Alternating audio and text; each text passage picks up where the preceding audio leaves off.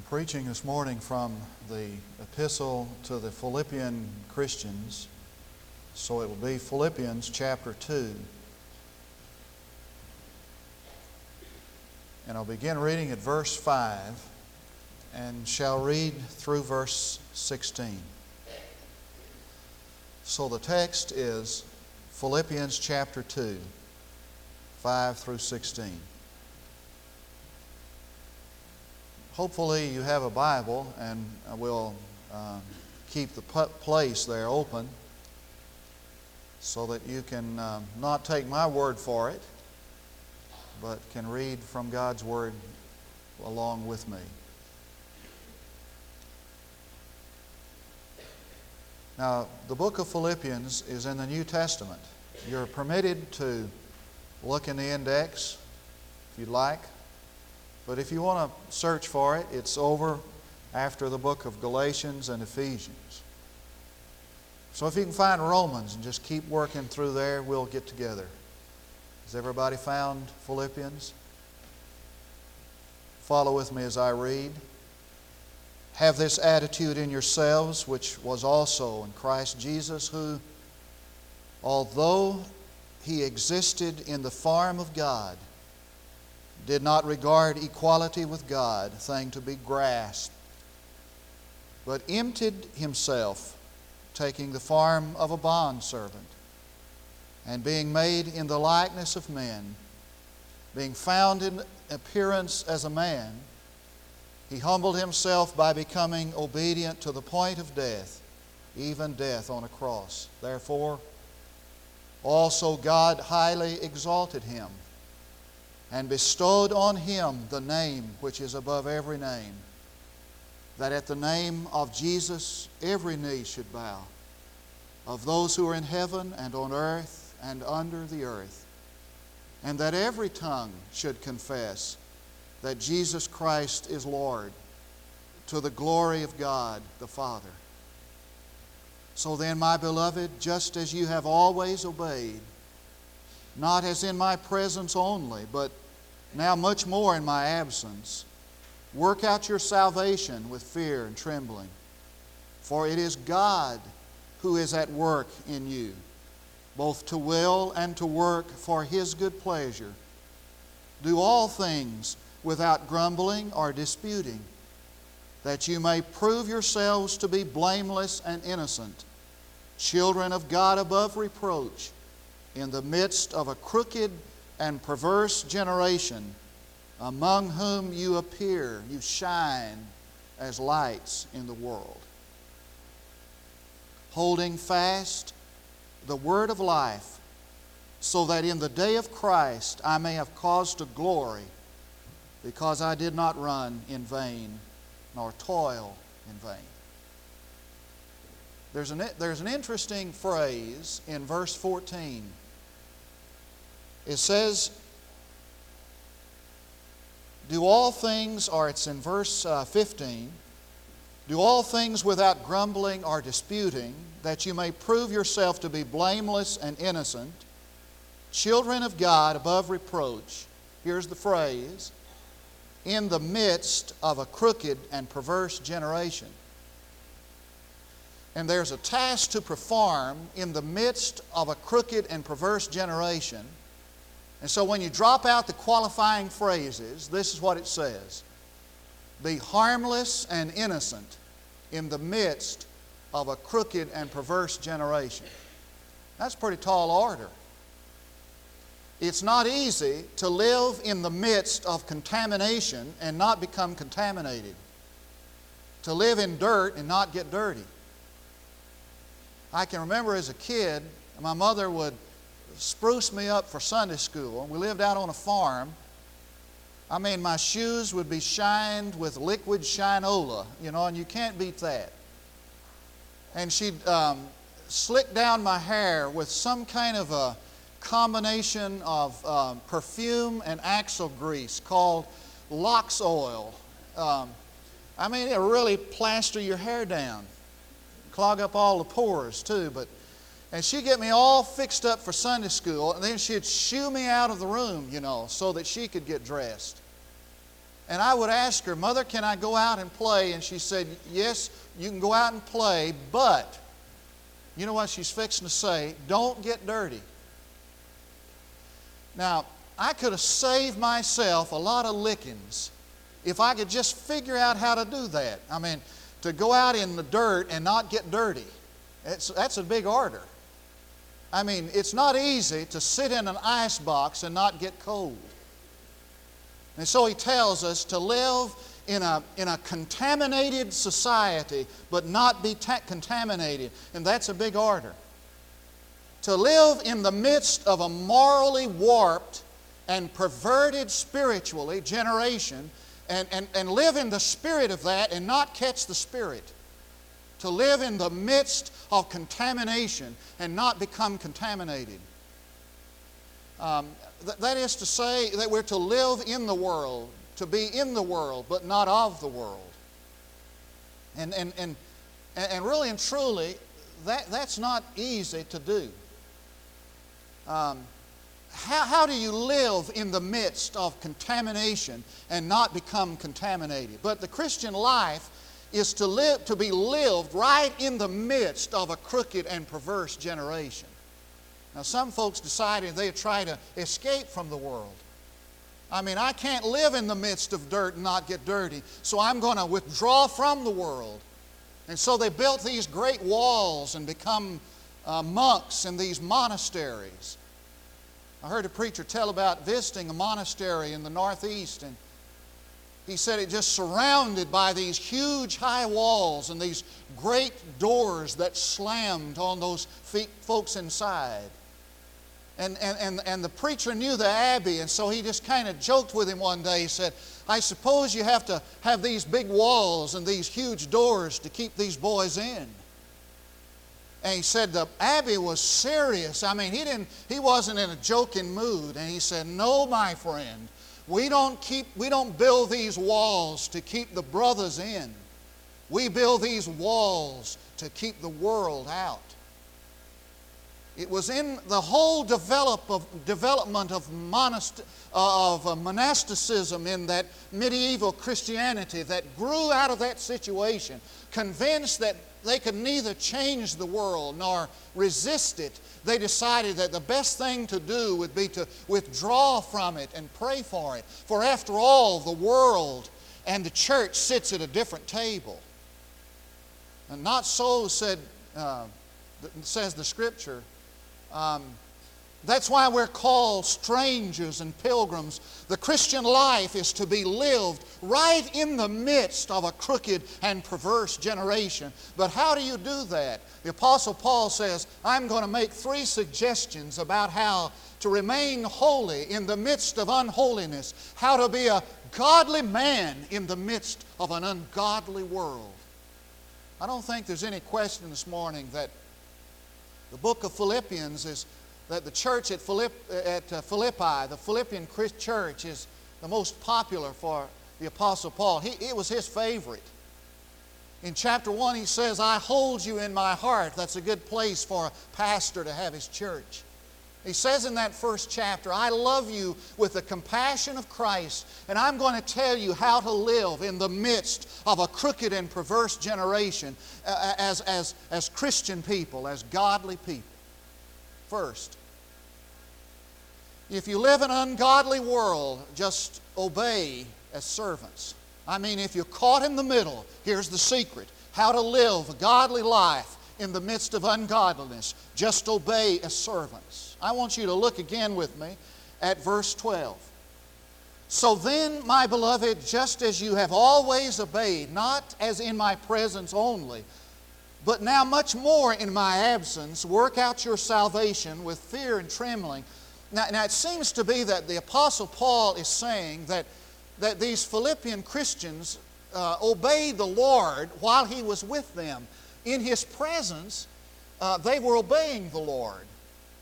And he seems to be saying that there are times when it is easier to obey the Lord than at other times.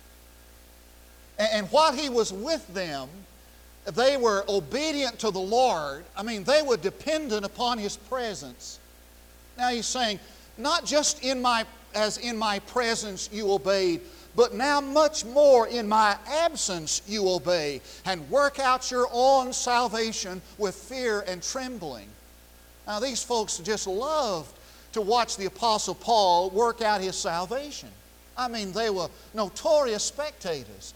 They enjoyed watching this man grow in the Lord. They enjoyed watching to see what God was going to do in his life. And the apostle was saying, look, I'm not going to be here always. I may never see you again. I may be martyred. Now you must accept the responsibility for your own growth. I mean, get on with the business of working out your own salvation. Does that sound like anybody you know? I mean, we even worship vicariously. You say, what do you mean by that? Well, most of us come to church, don't we, as spectators? I've even had this place where I preach referred to as the stage. You know what that makes me and you, don't you? Most of us come on Sunday morning not really to encounter God or to meet God. We come to hear what the preacher has to say. And we want the preacher to spend enough time in the week in prayer and in Bible study so that he can stand up and tell us what God says. And so we come to hear the preacher tell us what God says. It reminds me of the time when Moses took the people of God up to the mountain and they were going to encounter God there. And they did. And it was such a traumatic thing. I mean, there was lightning and thunder, and it was frightening, and the mountain was on fire and trembled. And the folks after that was over, said, hey, that's enough of that. I'll tell you what you do, Moses. The next time you go up the mountain and confront God, then you come back and tell us what He said. The second-hand revelation will be just fine for us. We'll come and watch you perform. Now the Apostle Paul was saying, hey, you've got to assume responsibility for your own growth. Work out your own salvation. I think it says a couple of other things. I think it says that when we live in the midst of a crooked and perverse generation, what we feel like we need to do is get those people who had lost to salvation in Christ. I mean, evangelism, winning souls, becomes predominant and has priority, and it should. But what the Apostle Paul is saying is this: while you're trying to get people out of a perverted society into faith, don't neglect your own spiritual welfare. For after all, your first responsibility is to yourself, and your ministry is the overflow of your own relationship to God. Now watch this. I assumed the responsibility of a new church one time, and one of the questions the people asked me when I was getting ready to be called as the pastor was this question. It was a good question. The question was, to whom do you feel most responsible as a pastor? Now, I know what they were asking. They were saying, do you feel like you are to win people to the Lord, and that is your first responsibility? Or do you feel like you need to minister primarily to the older or to the young people or to the seminary students? My answer was this: my first responsibility is to me. I believe that my first responsibility is to develop a relationship with God that has meaning and depth, and my ministry to you is the overflow of that. That's what the Apostle Paul is saying to the Philippian Christians. You need to develop a relationship with God that is deep and meaningful, and the overflow of that relationship will touch the lives of others. Work out your own salvation. What does that mean? I mean, those folks who deny security of the believer have a heyday with that phrase. What he means is to cultivate what you've got. I mean, you've got salvation, now cultivate it.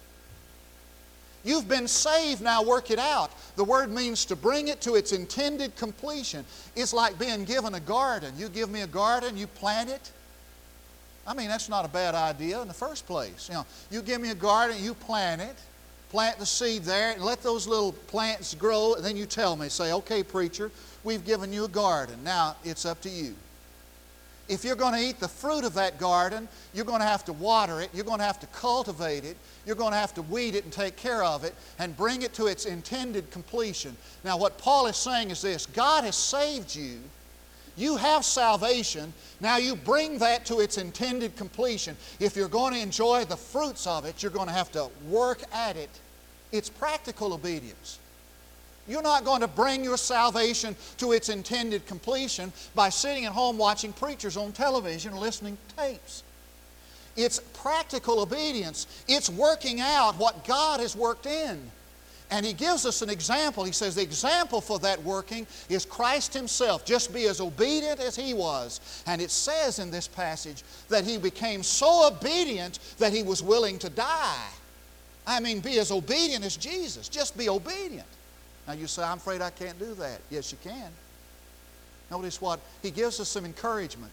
He says, for it is God who works in you. You know what you're to do as a Christian in developing, bringing your salvation to its intended completion? Let me tell you what you're supposed to do. You're supposed to just respond to God's grace.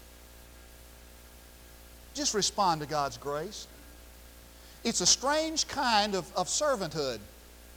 The servant normally just responded to the commands and demands of his master.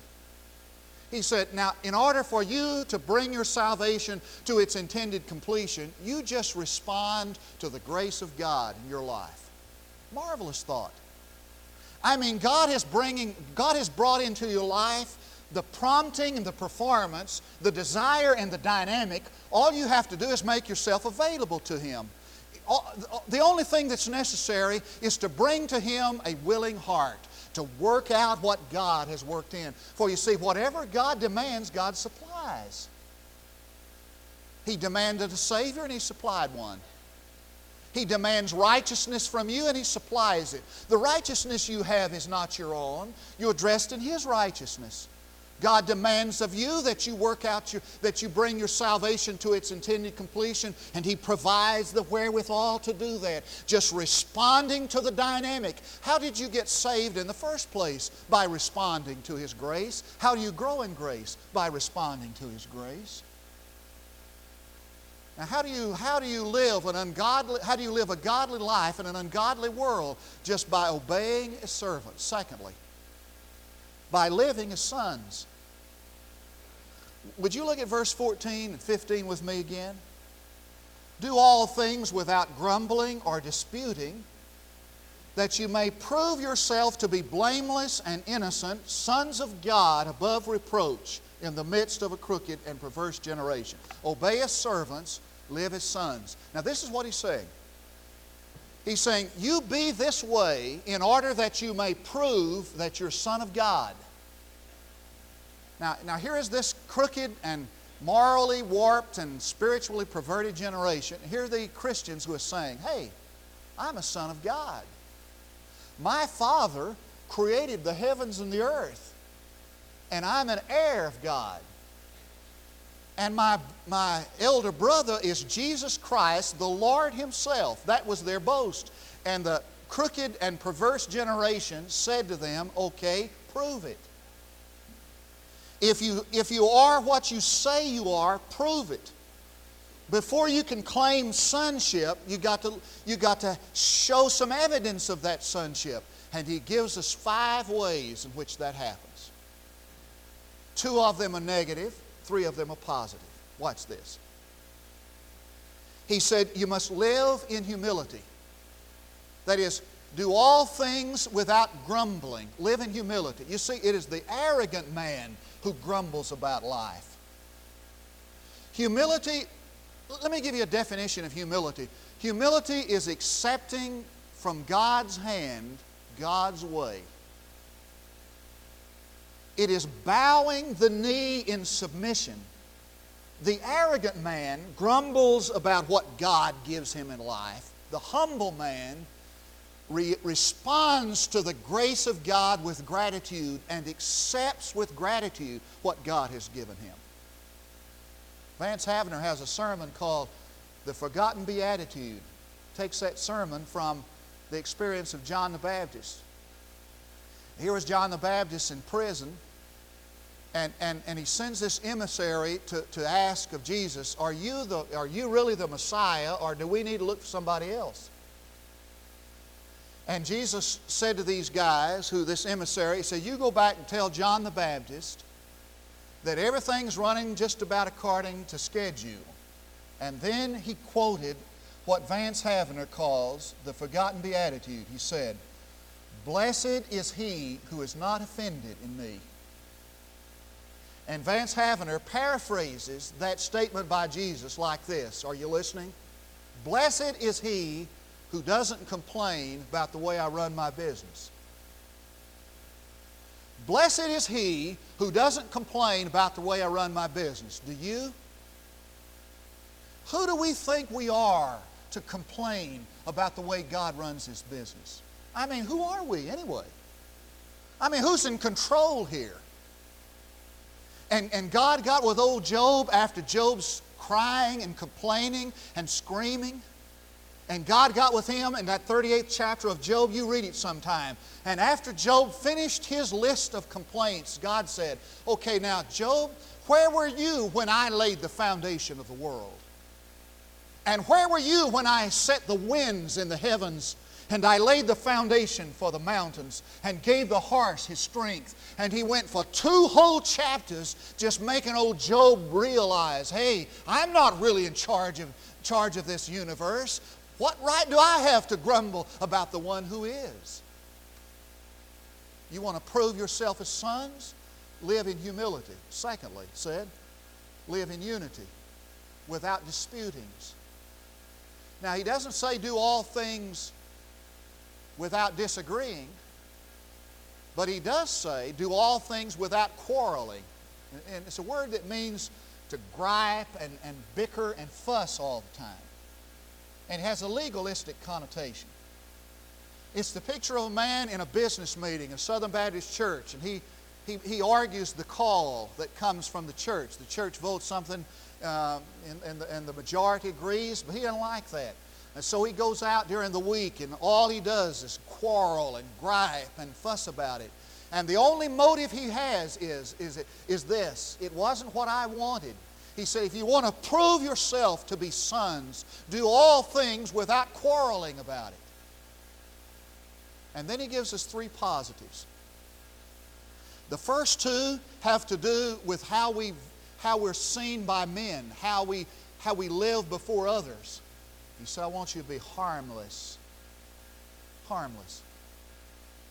The word means to have a character that's impeccable, an unimpeachable character. It means that you have a life that no one can point a finger at honestly and say, that's wrong, his life. I mean, nothing in your life that someone can honestly point his finger at as something wrong. Now, there are going to be people who may accuse you of things dishonestly and falsely, but to have a life that no one can honestly accuse. And he says innocent.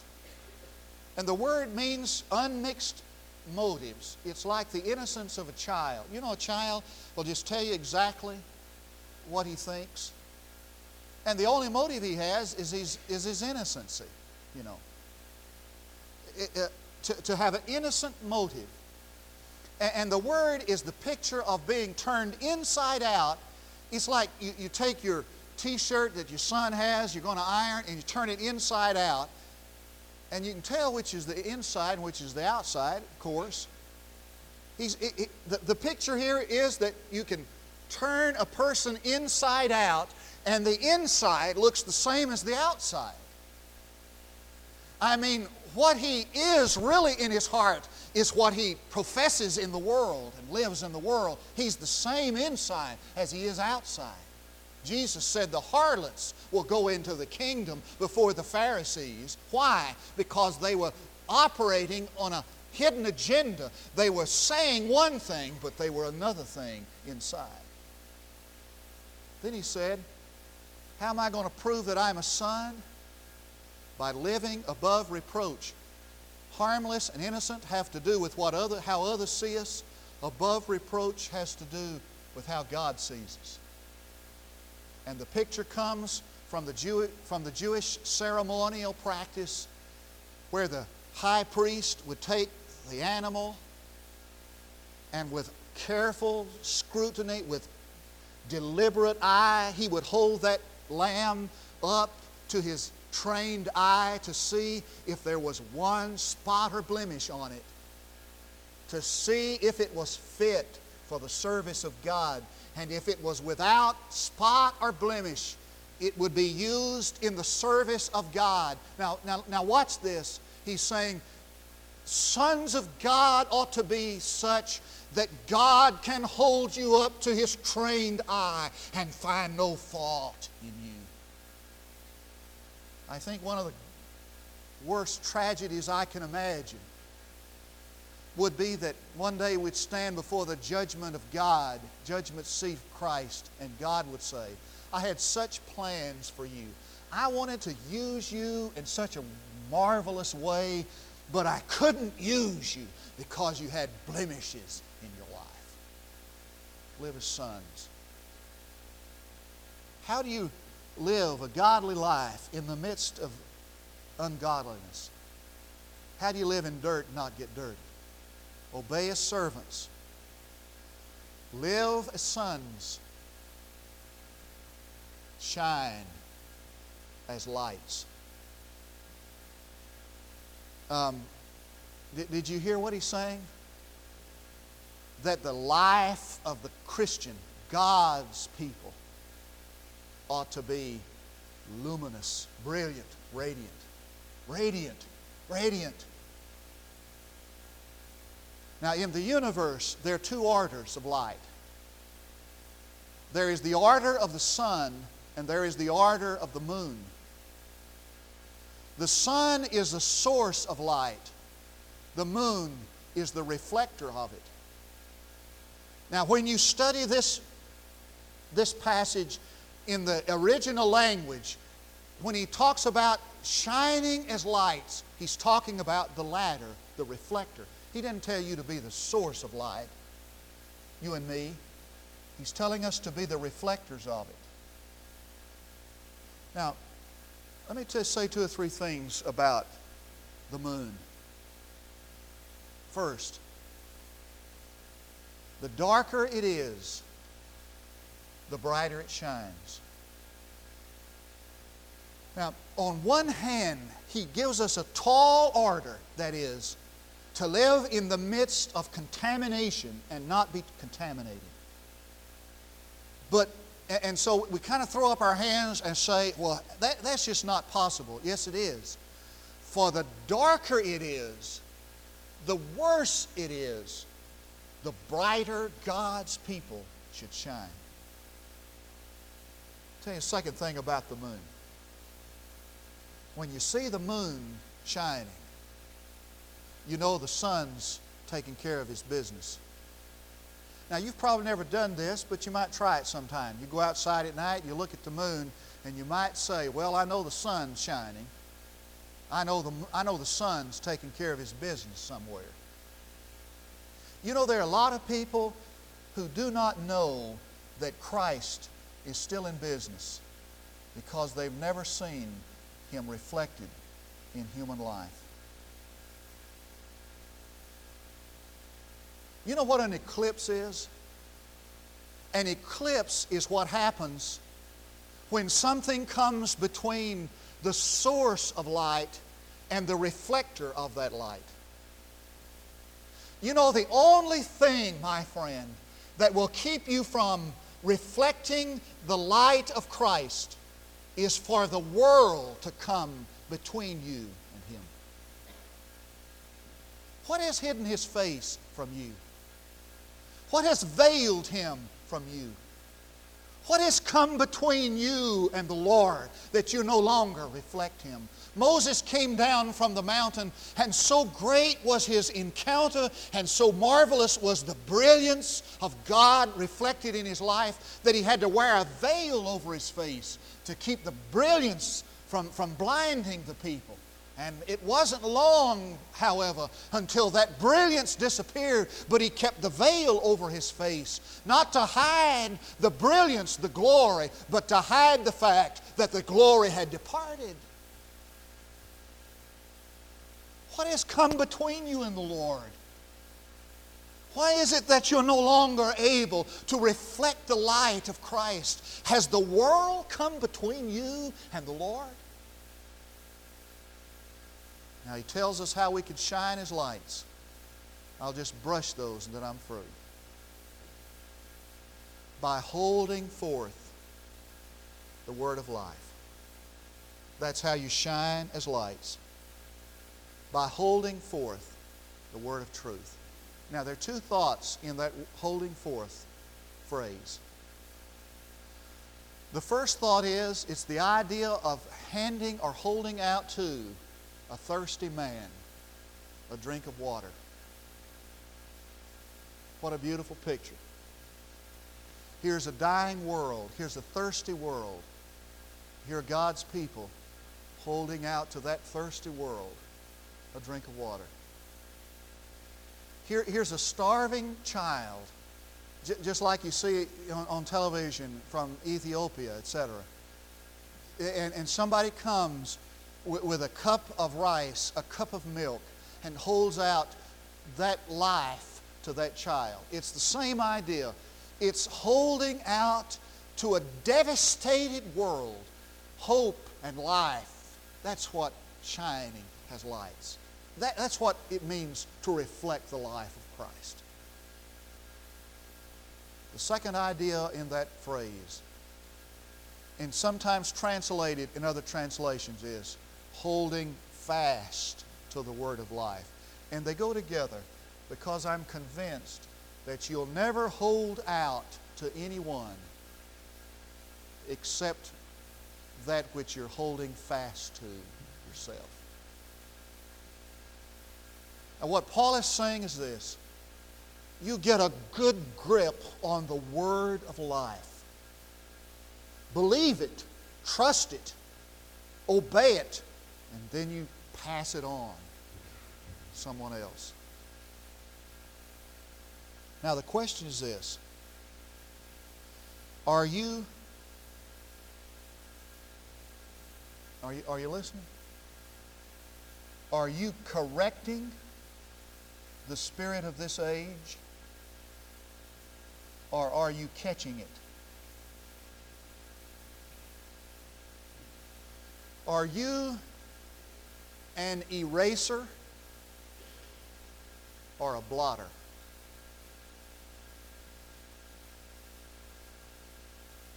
Son, go out and play, but don't get dirty.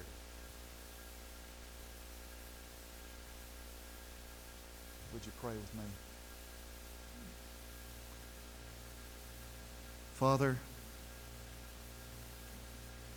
each one of us is absolutely certain that the only way a morally warped and perverted society will ever be corrected is that God's people will obey His servants and live as sons and shine as lights. And I pray that there will be today a new commitment to that for Jesus' sake and the sake of His kingdom. For it's in His name I pray. Now our invitations this morning are three. Listen carefully. The first invitation this morning is for you to receive Jesus Christ as your Savior and Lord. God will give you salvation. He'll give salvation to you.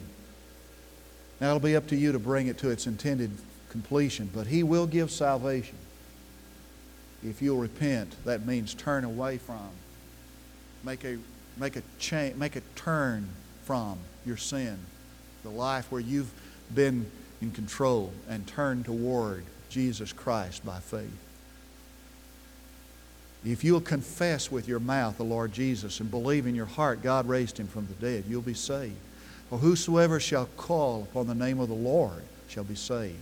The first invitation is for you to come to receive what God and God alone can do for you. That is, save you, give you new birth, new life. The second invitation, and these are simultaneously given, offered, is for those of us who live in this age to make those necessary steps, rededication and repentance and commitment that will enable us to obey as servants, live as sons, and shine as lights. Rededication of life or whatever. The third invitation this morning is for you to join the church. The best way, there's no other way. If the Holy Spirit had any other way for us to do God's work in the world other than through the church, He would have told us. Come and join the church. Put your life here so you can be a part of a fellowship, being supported by that fellowship. Living in the midst of a crooked and perverse generation, harmless and innocent, above rebuke. Would you do it? We're going to be praying that you'll step right out, right at first. Some have said to me, they're coming today. I'll be waiting for you to come. Our folks are praying for you to come. While we stand to sing, you do it.